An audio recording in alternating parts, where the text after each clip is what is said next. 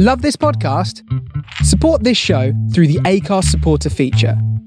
It's up to you how much you give, and there's no regular commitment. Just hit the link in the show description to support now. Mom deserves the best, and there's no better place to shop for Mother's Day than Whole Foods Market. They're your destination for unbeatable savings, from premium gifts to show-stopping flowers and irresistible desserts. Start by saving 33% with Prime on all body care and candles. Then get a 15-stem bunch of tulips for just $9.99 each with Prime. Round out Mom's menu with festive rosé, irresistible berry chantilly cake, and more special treats. Come celebrate Mother's Day at Whole Foods Market. Hey, I'm Ryan Reynolds. At Mint Mobile, we like to do the opposite of what Big Wireless does. They charge you a lot, we charge you a little. So naturally, when they announced they'd be raising their prices due to inflation, we decided to deflate our prices due to not hating you. That's right. We're cutting the price of Mint Unlimited from $30 a month to just $15 a month. Give it a try at mintmobile.com/switch. $45 up front for 3 months plus taxes and fees. Promo rate for new customers for limited time. Unlimited more than 40 gigabytes per month. Slows full terms at mintmobile.com. There's never been a faster or easier way to start your weight loss journey than with PlushCare. PlushCare accepts most insurance plans and gives you online access to board-certified physicians who can prescribe FDA-approved weight loss medications like Wegovy and Zepbound for those who qualify. Take charge of your health and speak with a board-certified physician about a weight loss plan that's right for you. Get started today at plushcare.com/weight loss. That's plushcare.com/weight loss. plushcare.com/weight loss. Hello, I'm Mayhem. Hello, I'm Chaos. And our happiness is egg-shaped. Happiness is egg-shaped and love's a circle with no end. No, I was talking about happiness last night and he said happiness is egg-shaped. Happiness is egg-shaped. Happiness is egg-shaped and love's a circle with no end. Hello and welcome to the Happiness Is podcast with me, your host, Bruce Aitchison from Happiness is Egg-Shaped. And this one is actually the second time we've tried to record this. The first one was an absolute cracker, but there was some obstacles in our way, let's just say, to release it. So our special guest today has very kindly agreed to come back and redo it and give us the exclusive to why we couldn't release the first one. Now, I'm very excited by this because I've known this guy for a long, long time, and I have, from afar, watched his meteoric rise as a player and now as a coach and as a bloody good bloke. And he's also the man who sings our theme tune, because he has got quite the set of pipes on him. He is big and handsome. He's a fantastic rugby player. He is the one, he is the only, Mr. Kelly Brown. Yes. Hi, how are you doing? Yes, I'm very well, and it is good to see you. Now, let's start from the very beginning. Where are you? I am in St Albans right now. So I came down. I moved back about a week and a half ago, so it's been a bit of a whirlwind. I think in future years, everyone's going to say, so what did you do during the pandemic? I'm going to say I moved house about 3 or 4 times. So it's been an interesting year, but everyone's got their challenges, and at least we've not been bored.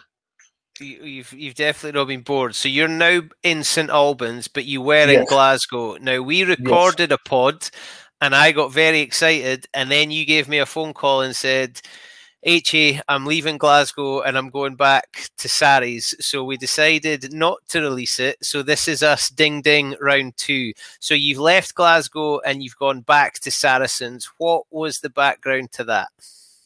So it was basically, as I said, I got a phone call about July time, asking if I'd like to go up and take the role up at Glasgow. So I was really excited and that sort of stuff, and so agreed to that.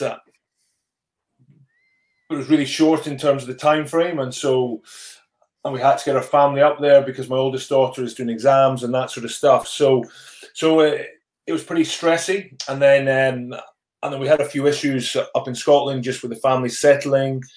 Obviously, because of COVID, my wife and kids weren't really allowed to meet anyone. We ended up in Glasgow in a Airbnb, which was far from ideal. And so the family found it really hard. And then about mid-January time, I got a phone call from Mark at Saracens and said, there's been a change here. So Alex Sanderson has gone to Sale. And so there's a vacancy. And we wondered if you'd be interested in coming back. And so I spoke to the family. And as I said, it's been tough to settle. It has been tough to settle. And so the family said, we want to go back. And it was as simple as that. Well, I say as simple as that. I then had to speak to Danny Wilson and to Mark Dodson and Nathan Bombrays, and I got to say everyone at Glasgow and the SRU were just unbelievable and so compassionate to the situation that I found myself in. They were disappointed, but they completely understood. For family reasons, it was the best fit for me and the family to ultimately come back. That's amazing, because it's obviously you've got your priorities. Rugby is very important, so is your career. But when you leave that training ground or leave that stadium, you spend more time with your family than you do in the game, and that was what you made priority. But now you've disappeared that down there on your own and left them in Glasgow. Oh yeah, but they're going to follow it. Is it going to follow? Yeah. So as I mentioned, so my oldest has got exams, and so we can't move now. So she needs to stay and do her exams, and then they'll finish sort of around about June time, and we'll come back down here and we'll get our house back. And so we rented our house out, and so we'll get that back. And they're very excited to sort of get back to a place they know well and a place that all of them have got a lot of friends. So, returning to the Saracens family, and we've heard a lot about Saracens, and it's been a roller coaster in the last sort of 2 to 3 years, I suppose, at the club. But you've got a strong belonging there.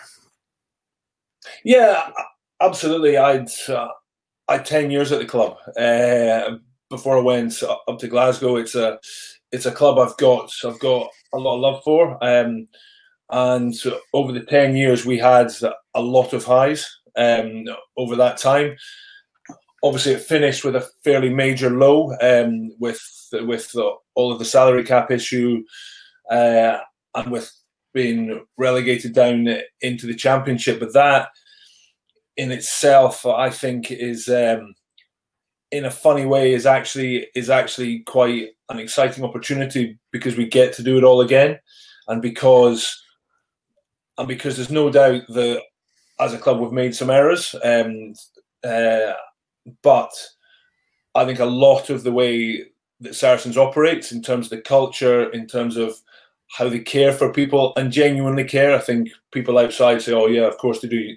They just give you a load of money," but it's not that. It's the care. It's the fact that every captain's run through Nigel Ray comes in and just sort of says hi to everyone and shakes everyone's hand, and he doesn't need to do that, but he does it because he genuinely cares about the players and the staff, and so we've got another journey, another adventure, another challenge, and hopefully another brilliant 10 years in front of us.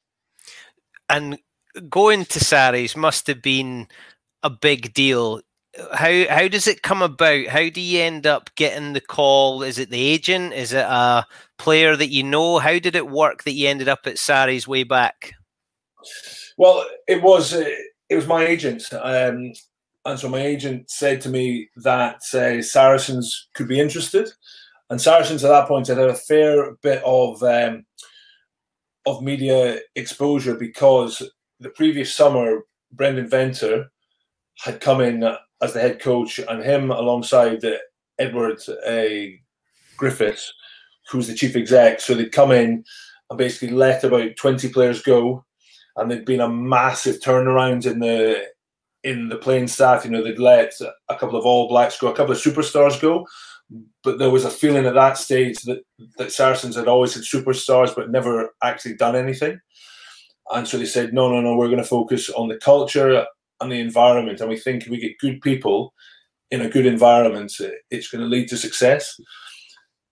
And then to fast forward, so my agent said, listen, Saracens are interested, and the head coach would like to speak to you. So Brendan Venter would like to speak to you. And I was like, oh, yeah, of course. So I got the phone. I think he's going to try and sell the club. So what's he going to say? And the first thing he said to me was, so Kelly, so why do you want to join? And I was like, what? I was thinking, hold on a second. Are you not meant to be selling this to me or what? But he said that because he wanted someone or he wanted me to prove, that I was passionate about the project, which at that stage I didn't know a lot about it. So I sort of mumbled a bit of an answer about I want to challenge myself in a different league and all this sort of stuff. And then I went down and met him, and we showed up at the training ground. And it was locked up, and it was a bit of a sign that it was the right fit. And so he showed up, opened the door into the physio room, and the alarm went off. And so Edward's the alarm board, and he's like, "Oh, it's a battle. It's a famous battle." And what's the code? It's a famous battle. And I was like, "Well, it was the Battle of Hastings in 1066." And so we put in 1066, and it worked. And it worked at 6 p.m. And so I think it was a bit of a sign. I think it was a sign then that I was like, oh, yeah. So, yeah, it's a good fit. In saying that, I'm just hoping that it's been changed now or anyone can go into the training ground and break in because they know the code. But I'm just assuming that 10 years later it's been changed. Well, between recording this and this going out, can you make sure you speak to somebody at Sarri Security that they've changed the code and it's no longer 1066? Exactly. I'm going to break it. So how did they know that you were a good person? Where does that come from? It's never in doubt. Don't get me wrong. It's never in doubt. But I don't know what to say to that.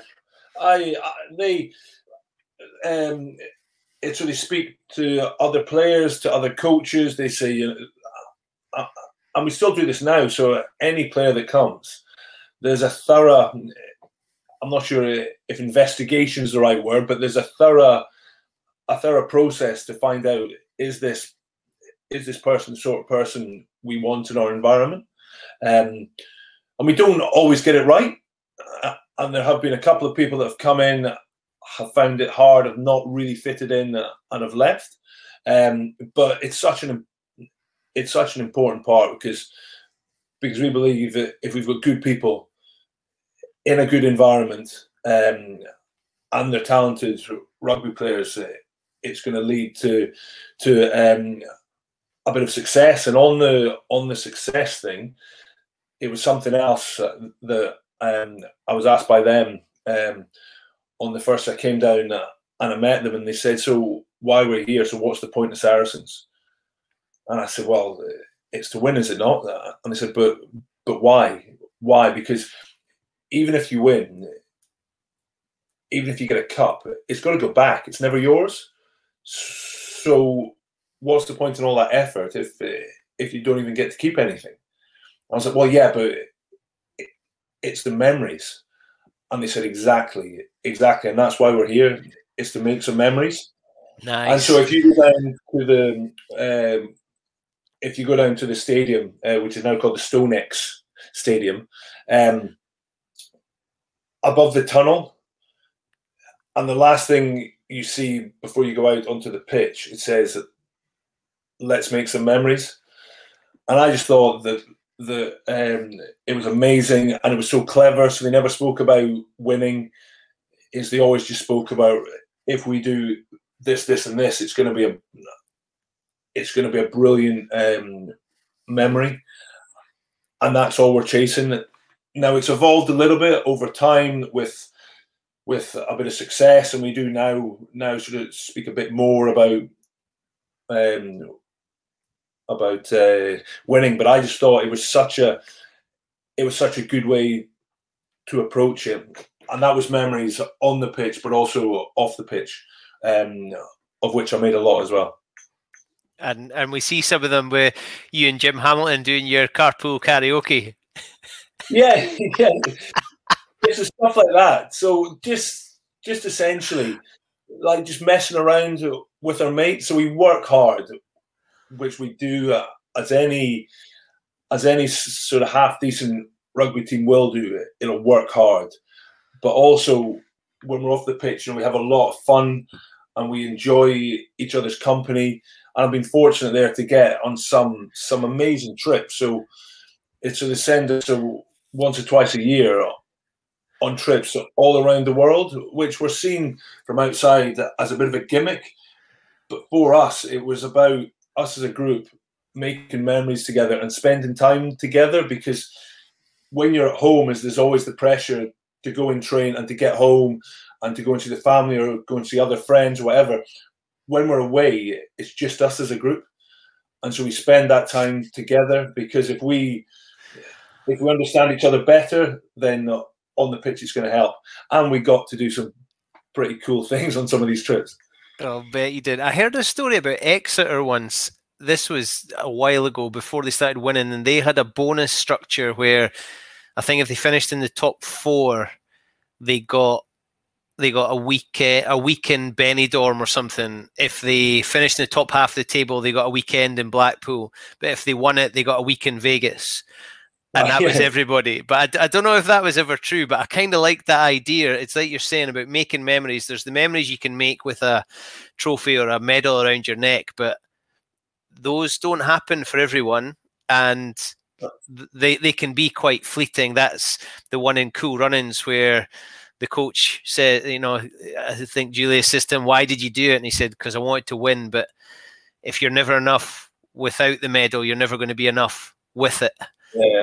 And I love that. And I've listened to so many things during this period of people saying you have to enjoy it. You had to be passionate about it. You have to celebrate the success. And you boys obviously enjoyed celebrating success, and you had so much of it.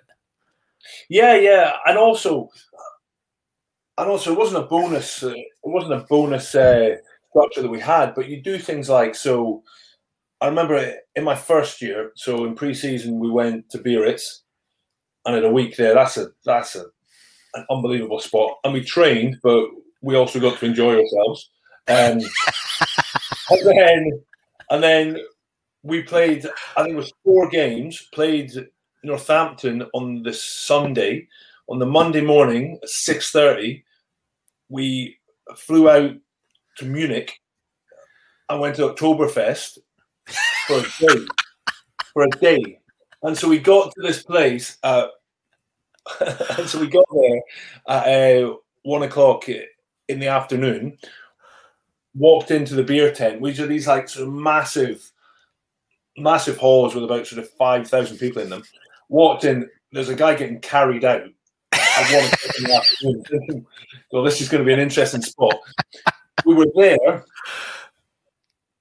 there until 10 o'clock, and then we had to jump on the train and get the train back to the airport to fly out that night. And one of the guys got on the wrong train and ended up missing the flight and all this sort of stuff. But then even more nuts, and this is a professional team, obviously, and so we trained the next day, and so we trained at 2 o'clock the following afternoon, and the coach said to us, "So listen, we understand that you guys are probably not going to be in great shape for this. All we ask is that you show up, work like hell, and learn in the session." And so everyone just pitched up and did it, and didn't complain and did it. But it's a sort of thing, what an amazing memory. So I'm still going to speak to like all my mates, that I played with in that season, and say, what about that? What a memory that was. What a memory that was, as opposed to all of the games. There are certain games that stick with you, but stuff like that, what an amazing memory. Hello, my name is Bruce Aitchison from Happiness is Egg-Shaped. You wait for a podcast and then two come along at once. I am looking forward to introducing to you Murrayfield and Me, a love story by Bruce Aitchison. I have spent so many happy days in Murrayfield Stadium.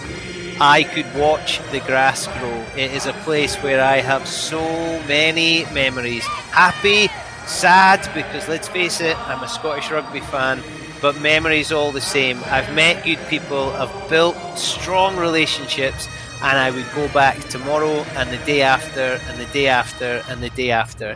It is an amazing place to watch rugby, and everybody knows Happiness is Egg-Shaped at Murrayfield. So join me on the podcast, Murrayfield and Me, a love story by Bruce Aitchison.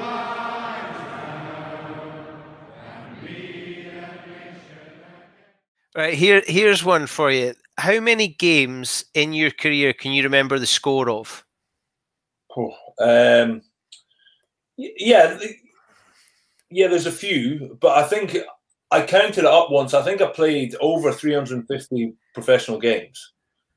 So I played a lot of games. And there's a few, but not a lot of them. And it's amazing because so much of professional sport hangs on the result. Yeah. You know, Scotland at the weekend, they lose by a kick. They could easily have those fine margins that we hear about and all those kind of things. But those memories that you've got weren't hanging on a fine margin. Really, they were, and they're made memorable because of the people you shared them with. And that's the point I've come to in life that I think has happened through sport. But now the more I can see, the more I can apply it to life.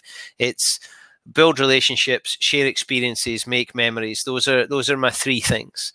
And rugby has allowed me to do that. And I'm getting to speak to people like you and to chew these things over and to hear your memories. So it's an absolute joy.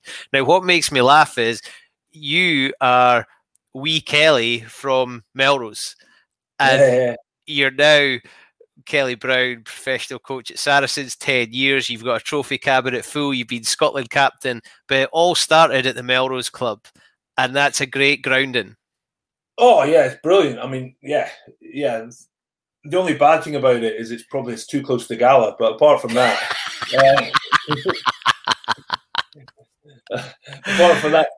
it was what a brilliant place, to grow up. Like, I started playing when I was about 5, I think. I started playing rugby at Ball Boy at Melrose, and it was the great Melrose teams of the 90s. So you had your Chalmerses and your Redpaths and your Doddy Weirs and Graham Shield.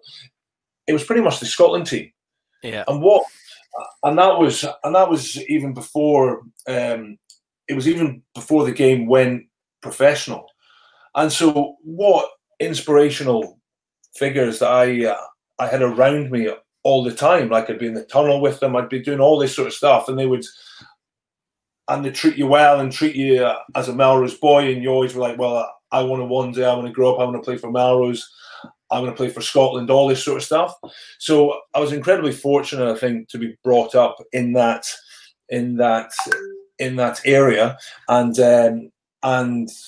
with the influences that I had around me, and I think that luck has carried on. Yes, I've worked hard, which I have, but I consider myself fortunate to have been given the opportunities that I have, and to have been able to achieve a bit of stuff. And but there's still a lot of things I want to achieve, and I'll keep on working hard and see where it takes me.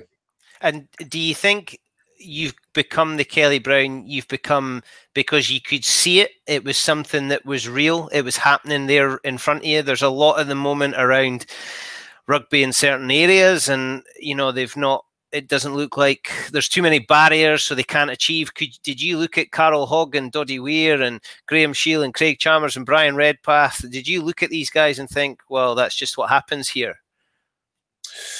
I'm not sure if it was that. I was definitely inspired by them. Like, I was definitely inspired by them because I saw them, turning out for Melrose, and they were they were really good, like because that side had beat everyone, and they were brilliant. And to get to ball boy for them, and we'd have crowds of 5,000 or 6,000, and it was just amazing. It was amazing. I used to love my Saturdays. I'd go down to the Green Yards. I'd ball boy after the game. We'd be out on the pitch for an hour or two afterwards. While Dad's in the bar, and then we'd go home. It'd be Baywatch, and then the Gladiators, and then Blind Date, and then Casualty, and then bed. That's a pretty good Saturday. That is apart from Casualty. That is absolute gold. You missed the A-Team, but I'll let you off with that one. But that is class. That was on a Sunday, the A-Team, and I was banned from watching it. And so my brother and I got banned because we used to kick the crap out of each other after. To be more honest, he used to kick the crap out of me afterwards. So we got banned from watching it. I love it. And then you played Scotland Sevens, you played for the Borders, and could you see the pathway? Could you see where you were going, or were you just making the best of where you were? I didn't play Scotland under 15s, so they had a Scottish schools under 15s back then. I didn't make that. It was funny. I always thought as a kid, I always sort of wanted to play for Scotland, and I always had this kind of weird inkling that I thought I would. It's maybe easy to say that now in hindsight, because I have, but I did always have this feeling. But then I didn't. I remember as a 14-year-old, and I didn't make Scottish schools under 15s. I'm being absolutely gutted by that, but it probably helped because there's a bit of fuel added to the fire. And then I was lucky. I played under 16s. I played 2 years under 18s. I also got into the Scottish Institute of Sport, and so Bob Eason was coaching me, and he was a brilliant guy for me, a brilliant mentor, and someone that I owe a lot to, and so I had him there. He was guiding me at school. I had Rob Moffat, who obviously well, who then coached me at the Borders as well, and Scotland Sevens. So I had some really good coaches around me that sort of helped me, and I also had my dad's influence, who I never wanted to waste any ounce of talent that I had, and I didn't know how talented I was, but it was hammered into me of the story that he would tell me all the time of these two players from Melrose, who were very, very similar in terms of talent growing up, apparently. One of them worked unbelievably hard and got 60-odd caps for Scotland and is a Lion. The other one didn't achieve as much. And I never wanted to look back and think, oh no, what if? And some people are fine with that, and some people don't want to go on and play for Scotland and the Lions, and they want to have a different life, and that's completely fine. But I really, really wanted to, and as I said, I never wanted to look back and think, oh, I could have done that if maybe I'd just done a bit more.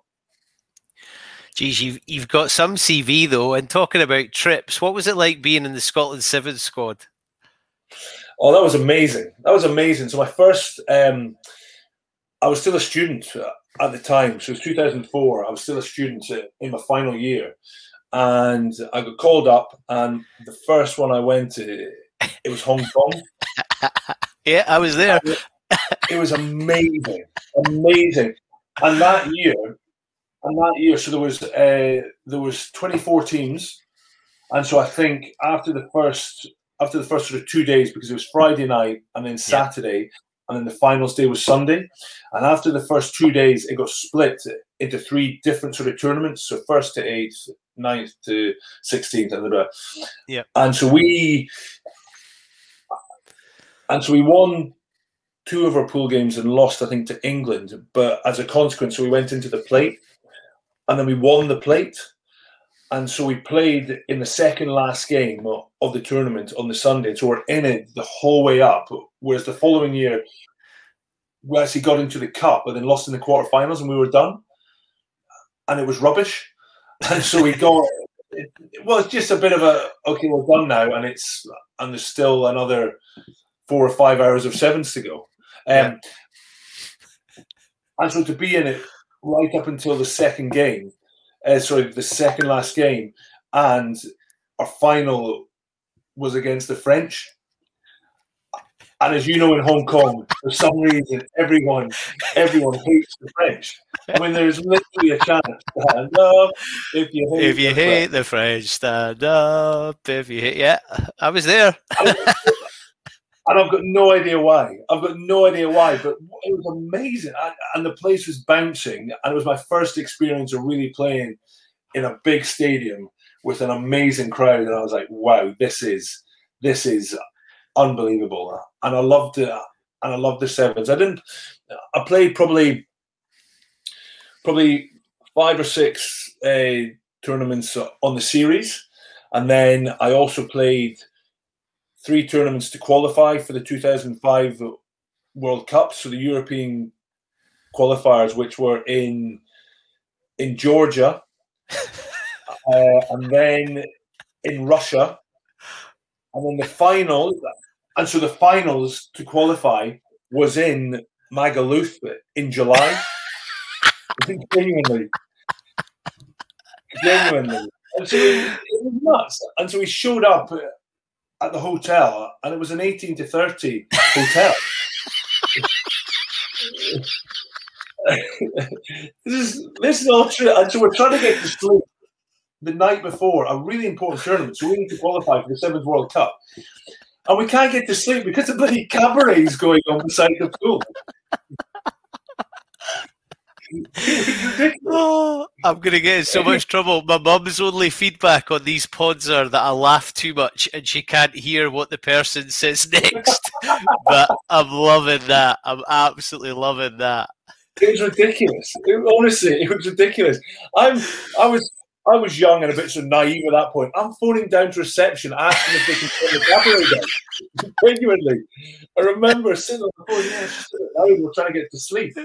Hello, is that Grandad Brown? Yeah, exactly. What's I'm thinking? It's an 18 to 30 club hotel. What do you expect? Who was the Scotland Sevens manager that booked that? Who was it? Was that Pump? Was that John Manson? No. It was before Pump. It might have been Roy. Laidlaw. Either Roy or Pete Gallagher. Yeah. Okay. Yeah. Yeah, it was mental. Ryan Reynolds here from Mint Mobile. With the price of just about everything going up during inflation, we thought we'd bring our prices down.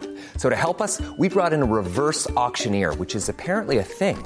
Mint Mobile Unlimited Premium Wireless. How to get 30, 30, bit to get 30, bit to get 20, 20, 20, bit to get 20, 20, bit to get 15, 15, 15, 15, just $15 a month? Sold! Give it a try at mintmobile.com/switch. $45 up front for 3 months plus taxes and fees. Promo rate for new customers for limited time. Unlimited more than 40 gigabytes per month. Slows full terms at mintmobile.com.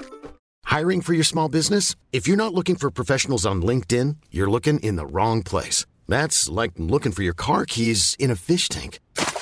LinkedIn helps you hire professionals you can't find anywhere else, even those who aren't actively searching for a new job but might be open to the perfect role. In a given month, over 70% of LinkedIn users don't even visit other leading job sites. So start looking in the right place. With LinkedIn, you can hire professionals like a professional. Post your free job on linkedin.com/people today. I mean, on the plus side, after we qualified, it was a good night out at the end of it. Yeah, I'll bet it was. Just looking back now, I'm like, who arranged that? I would love that to happen now. I mean, there's no way that's going to happen now. No way is that going to be allowed. But those, we're back to something you said earlier. What a memory that is. I was playing a sevens tour at Magaluf in the middle of the summer. Yeah, it was ridiculous. I played for Scotland, a World Cup qualifier. It was an important sevens tournament in Magaluf in July. doesn't make any sense. But there's somebody at World Rugby going, right, where will we have the qualifiers? Where will we have what about Magaluf, that hotbed of rugby sevens? That'll do. Incredible. Unless someone just fancied a trip to Magaluf in July and thought, okay, well, we'll do the tournament there. 100%. Your history with sevens, you're from Melrose, so you're from where it all started. Yeah. And then you played for Scotland, you played in Hong Kong, you won a trophy in Hong Kong, but then you got to take your beloved Sarries back to Melrose. Yeah. Yeah, so that was cool, actually. So when would it have been? 2012. And basically, I was injured at the time. So in the January, I was asked to be Scotland captain for the first time. And then I played for Sarries over in Treviso and went down in a ruck and felt something in my legs, sort of go or pop or whatever it was. And it turned out it was a dislocated fibula. And so I was out for 6 months in the end.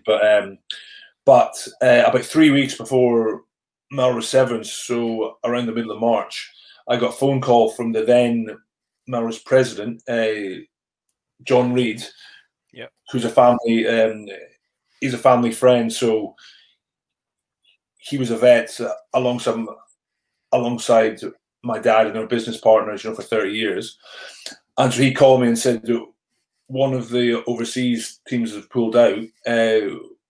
Would you like to send a team up, from Sarries? And so I was thinking, yes, I'd love to bring a team up, but phoned and spoke to Mark McCall and said, listen, we've been offered this. It's where Seven started. I think it could be really, really good if we send a team, just an academy team up with a couple of senior guys, and go up. It'd be an amazing experience. And so he said, yep, we'll send a team and you're in charge. And so nice. It was amazing. I was like, this is brilliant. So it's to get to go back and not being at the Sevens for a few years. And so to get to go back and just go back, I'm incredibly proud to be from Melrose. And what better day to show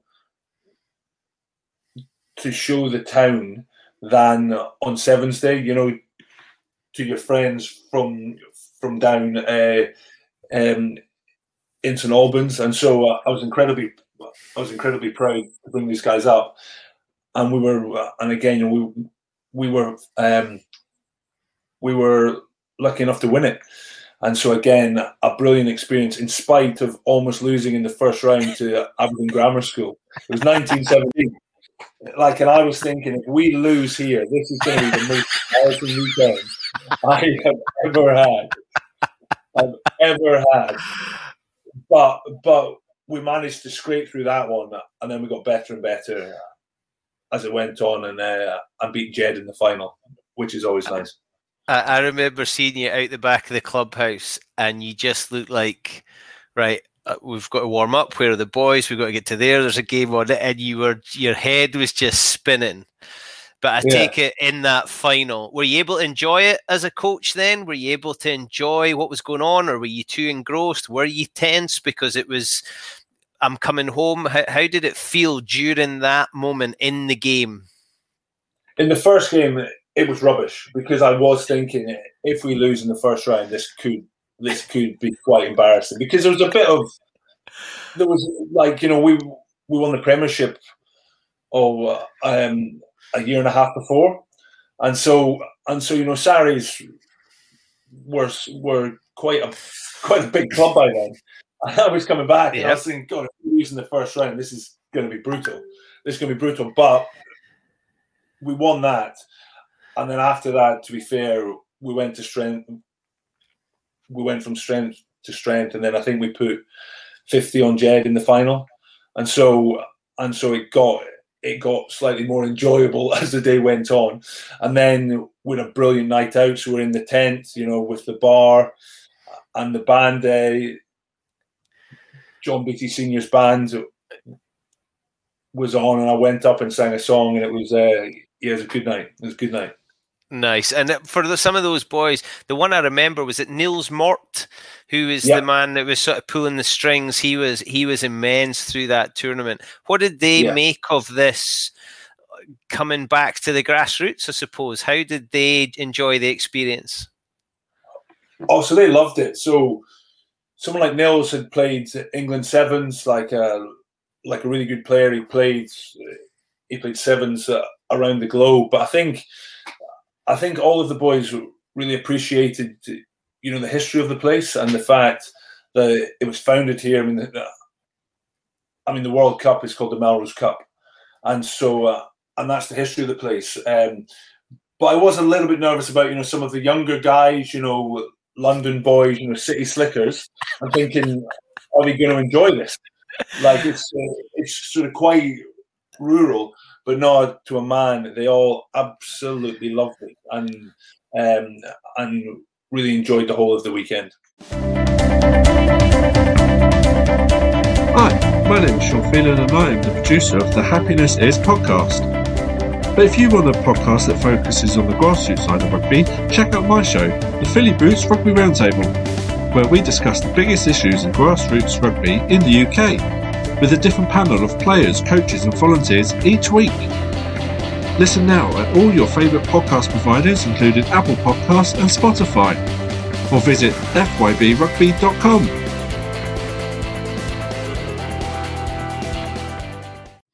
And that's you played a big part in giving them that chance, giving them those opportunities, and that's a great thing that older players or coaches or committees are, when they go on tour to Wales every second year and they want the young guys to go because they want them to experience those things. And I'll bet those guys are now telling stories about the time they won Melrose Sevens and Kelly Brown took us. Well, it's so important, I think, that it goes back to what you've been speaking about before, and that you enjoy the journey. You enjoy the journey and you make some memories. And that was a little bit different. And it wasn't, and we weren't really very professional. And we just sort of rocked up and we had our sandwiches that we'd been given by the dinner ladies. And that was our fuel and stuff like that, which again is a million miles away from some of the professionalism that goes on. But what a brilliant experience and a memory that those guys have had. And hopefully, in years to come again, when I catch up with them, as they'll say, I remember the weekend up in Melrose. Yeah, and I've no doubt they are loving it. Now, you mentioned you sang a song there. What song did you sing?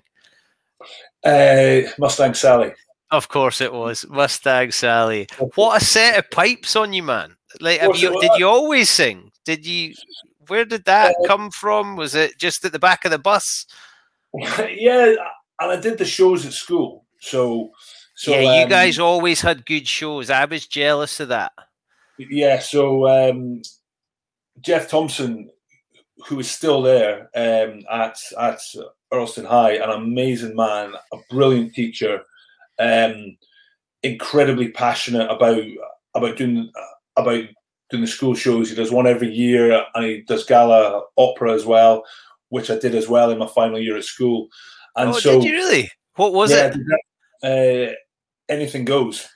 Oh, yes.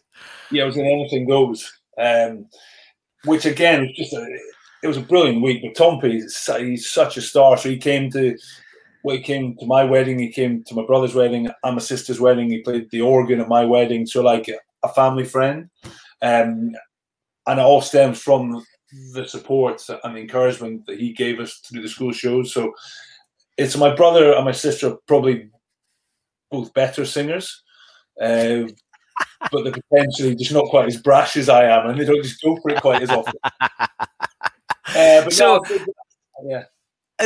that's a brilliant thing. I love hearing this because Kelly Brown, Scotland International, not a winger, you did some really silly things. You put your head places where you really shouldn't put your head. Yet you were in shows, you were in musicals, you sang songs. You're the kind of person to me who does things because you enjoy them, and that then you don't need a reason or an excuse, or you don't need you're just doing the thing you really enjoy. How do you instill that in these academy boys you're working with? Because some of them, if you said to them, right, can any of you sing? Do you want to be in a musical? They would look at you like you were high.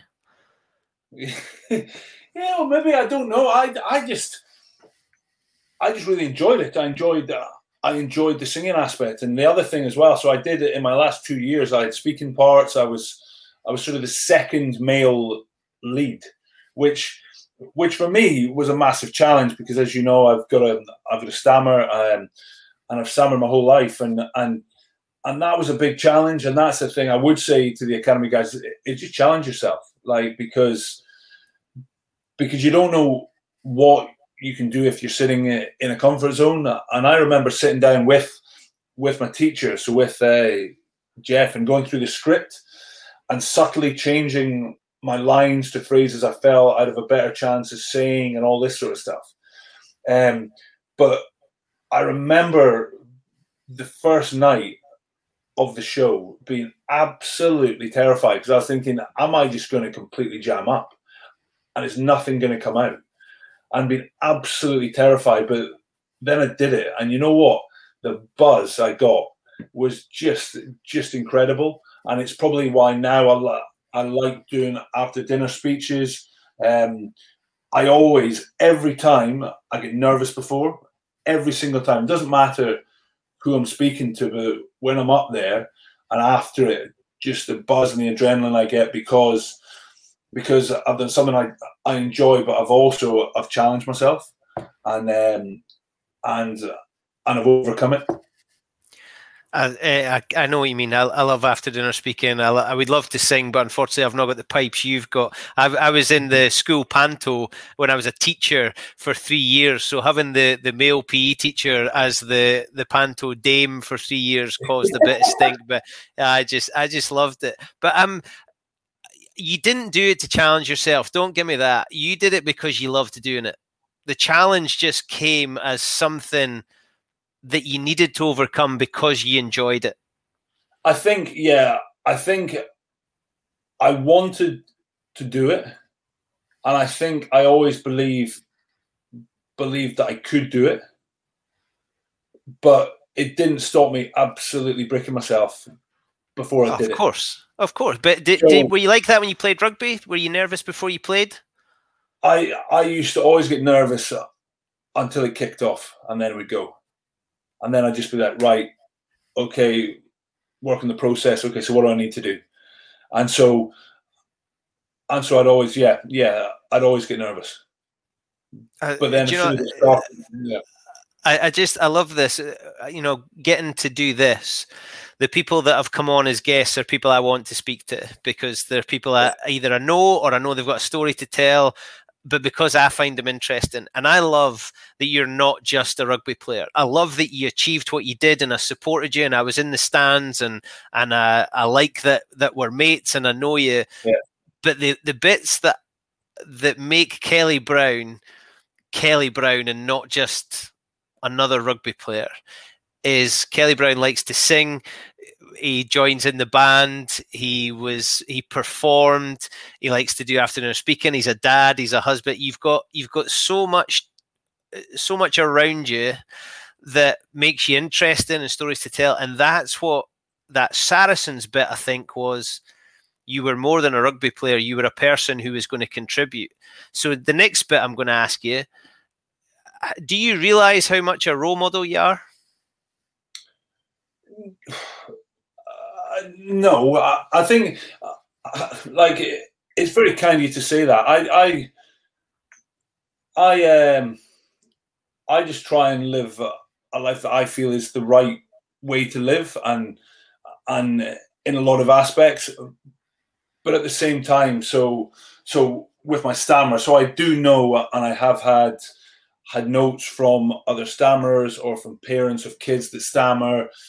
That they've been inspired by seeing me do something.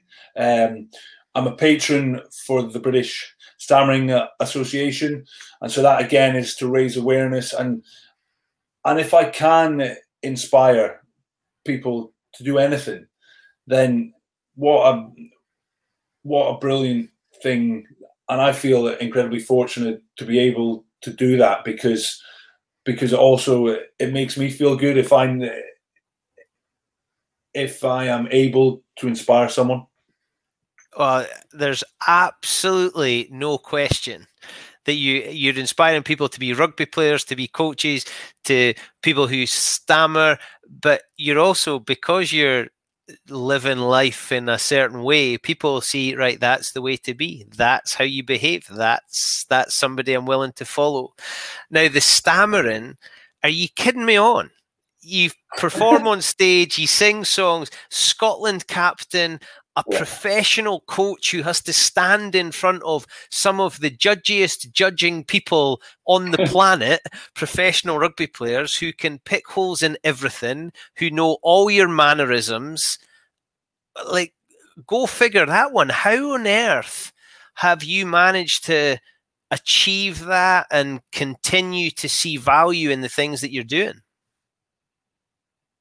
So I think a big thing for me with my stammer was in 2010. So I was picked to start the first game in the Six Nations, Scotland against France, and I was asked if I would do an interview for the BBC, and so I agreed. And the interview was on the Tuesday, and I was asked on the Monday.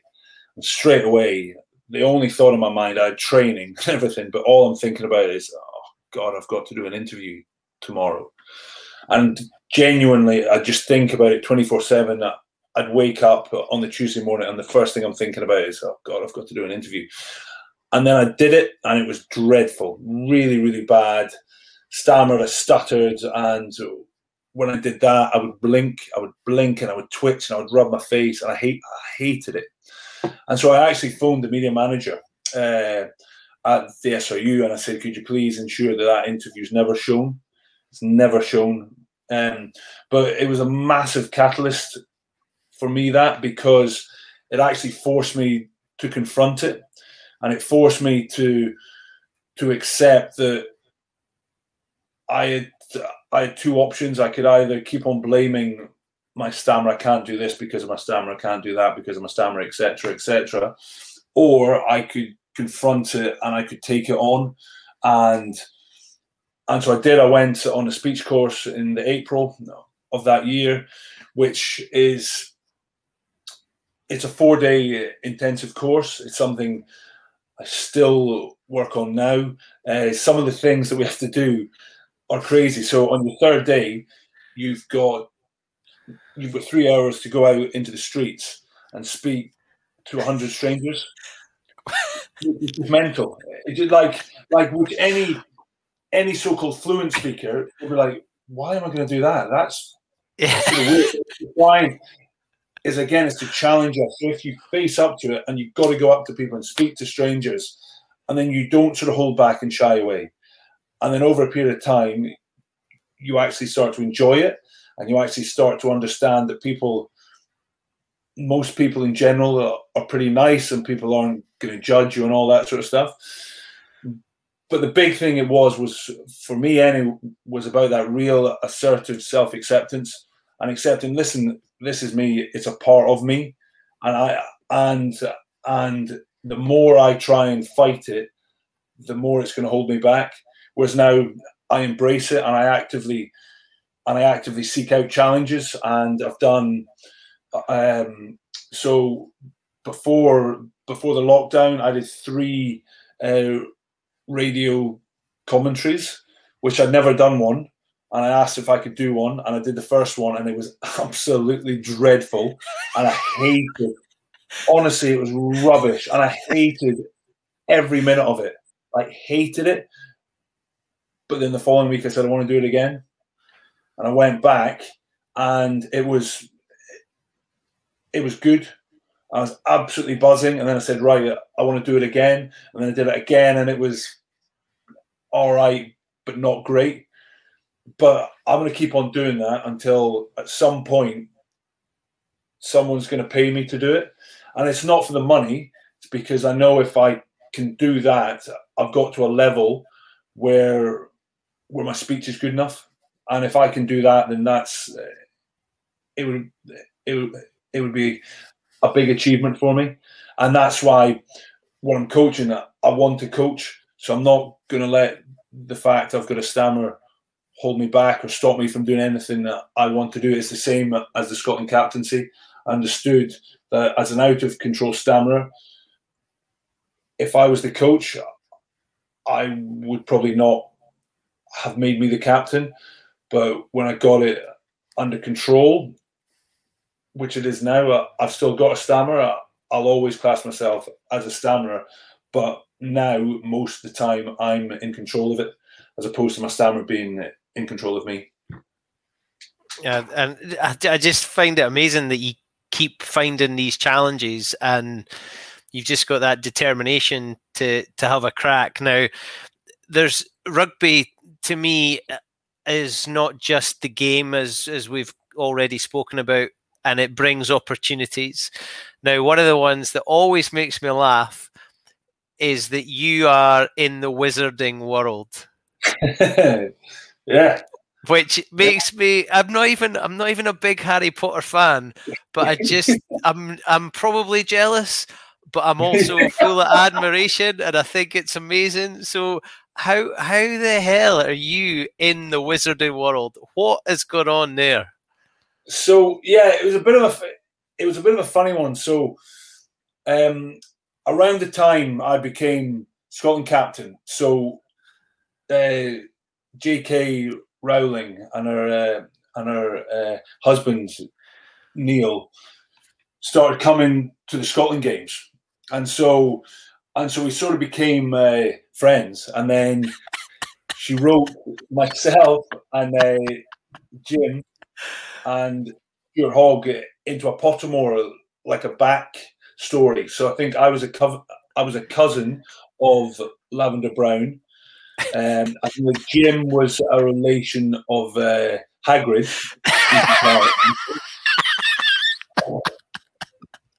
And I think the Hoggy was good at Quidditch or something like this. And so, yeah, so we got written into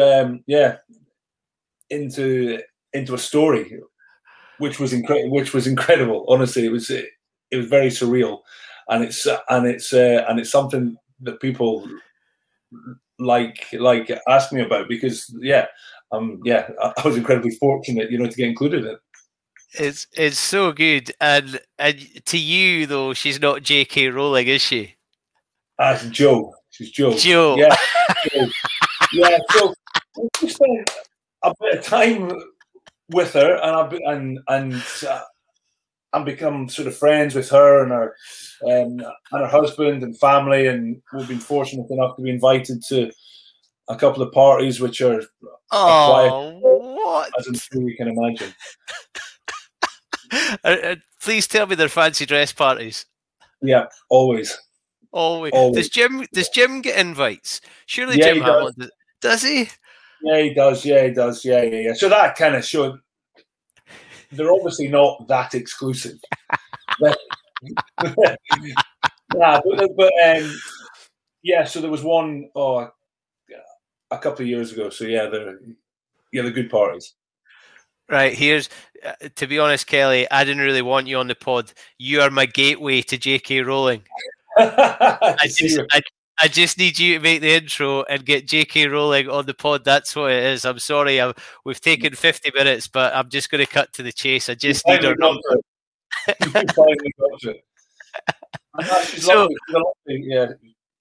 Yeah, well, maybe one day I'll get to experience that, Kelly. You never know. You never know. You never know.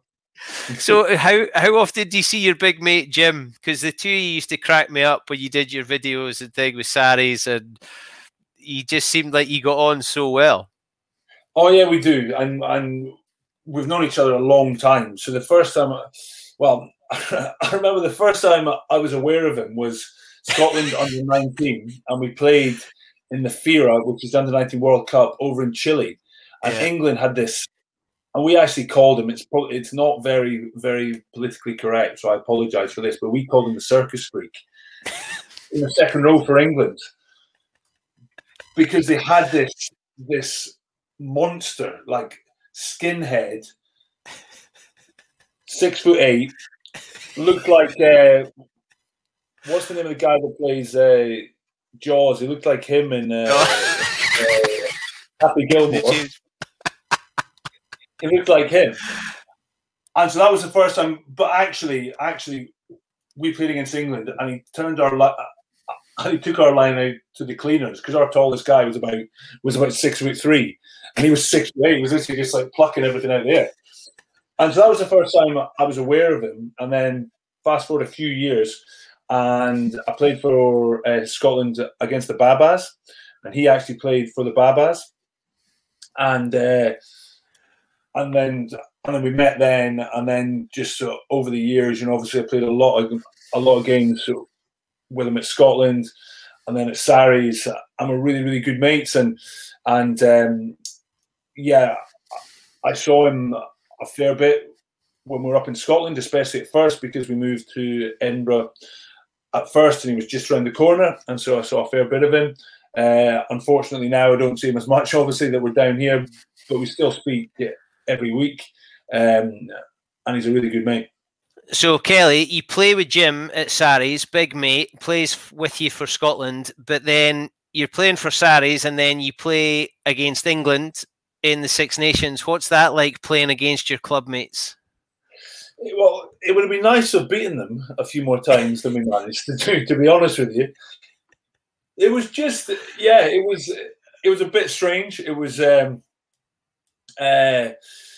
obviously, these guys so well, and there's always just a bit of banter. The only one that ever sort of wound me up a little bit, it was Ashy. So Chris Ashton, and we're playing against him, and he's running around saying, am I allowed to swear on this or not? But saying how poor Scotland are, and how he's just a wind-up merchant. Honestly, he's just a wind-up. He's a great guy, Ashley. I've got a lot of time for him, but he's just a wind-up merchant. He's just a naughty kid that always gets caught. That's essentially Ashley in a nutshell. So he would tend to run around and give a bit of abuse, and then he'd run away. You just kind of get used to it over the period of time, just normal. And what was the chat like when you would go back? Did they give you any stick, or was there any sort of banter about it? Well, there's the usual stuff about the wooden spoon that would come out every now and again. I won a few of them, so unfortunately, I would get a bit of grief for them. But it's, you know what, it's almost worth it for those days when Scotland win, or when Scotland finish above England, which we should, by right, we should never do, because it's just a smaller player pool and that sort of stuff. So it was brilliant at the start of February. I've got to say, I did enjoy that performance from the Scots. Yeah, that was enjoyable. Kelly, I love speaking to you. We've not even spoken about the killer bees. There's a whole load of other stuff that we can get to. So I reckon that just all signals to you coming back for a part 2. What do you reckon? Oh yeah, I'd love to come back. It's been great to catch up. As you said, so we know each other so well and have done for a long time. And I hope everyone else enjoys sort of listening to it as much as I've enjoyed just having a chat. Oh, absolutely gold. I love it. Kelly, brilliant to see you. All the best for the move when it happens, and all the best at Sarries. I just wish you every success. I think you're an absolutely top man, and I've loved speaking to you. So thank you very much for taking the invite for a second time to set the story straight. Yeah. Oh, thanks, man. It's been great to chat, and I look forward to seeing you again in the not too distant future. Brilliant. Cheers, Kelly. Thank you very, very much. Absolute pleasure. Well, what an absolute gent. I've got so much admiration for him. He does inspire. He inspires all sorts because of the way he goes about things. He's just a bloody nice bloke and a hell of a rugby player. And he sang the theme tune to the Happiness is Egg-Shaped pod. What an absolute star. And yes, he had his wee dig about Gala and he had all those things, but we love him really.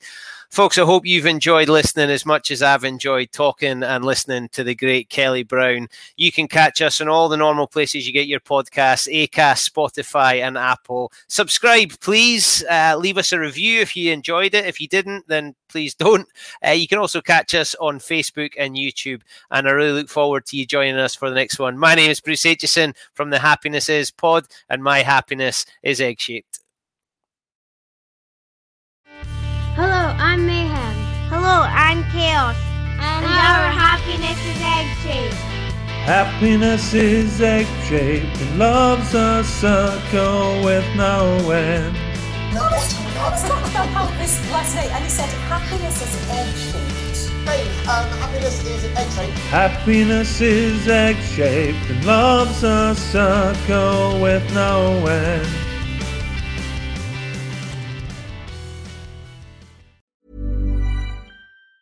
Mom deserves the best, and there's no better place to shop for Mother's Day than Whole Foods Market. They're your destination for unbeatable savings, from premium gifts to show-stopping flowers and irresistible desserts. Start by saving 33% with Prime on all body care and candles. Then get a 15-stem bunch of tulips for just $9.99 each with Prime. Round out Mom's menu with festive rosé, irresistible berry chantilly cake, and more special treats. Come celebrate Mother's Day at Whole Foods Market. Mom deserves the best, and there's no better place to shop for Mother's Day than Whole Foods Market. They're your destination for unbeatable savings, from premium gifts to show-stopping flowers and irresistible desserts. Start by saving 33% with Prime on all body care and candles. Then get a 15-stem bunch of tulips for just $9.99 each with Prime. Round out Mom's menu with festive rosé, irresistible berry chantilly cake, and more special treats. Come celebrate Mother's Day at Whole Foods Market. Even when we're on a budget, we still deserve nice things. Quince is a place to scoop up stunning high-end goods for 50 to 80% less than similar brands. They have buttery soft cashmere sweaters starting at $50, luxurious Italian leather bags, and so much more. Plus, Quince only works with factories that use safe, ethical, and responsible manufacturing. Get the high-end goods you'll love without the high price tag with Quince. Go to quince.com/style for free shipping and 365-day returns.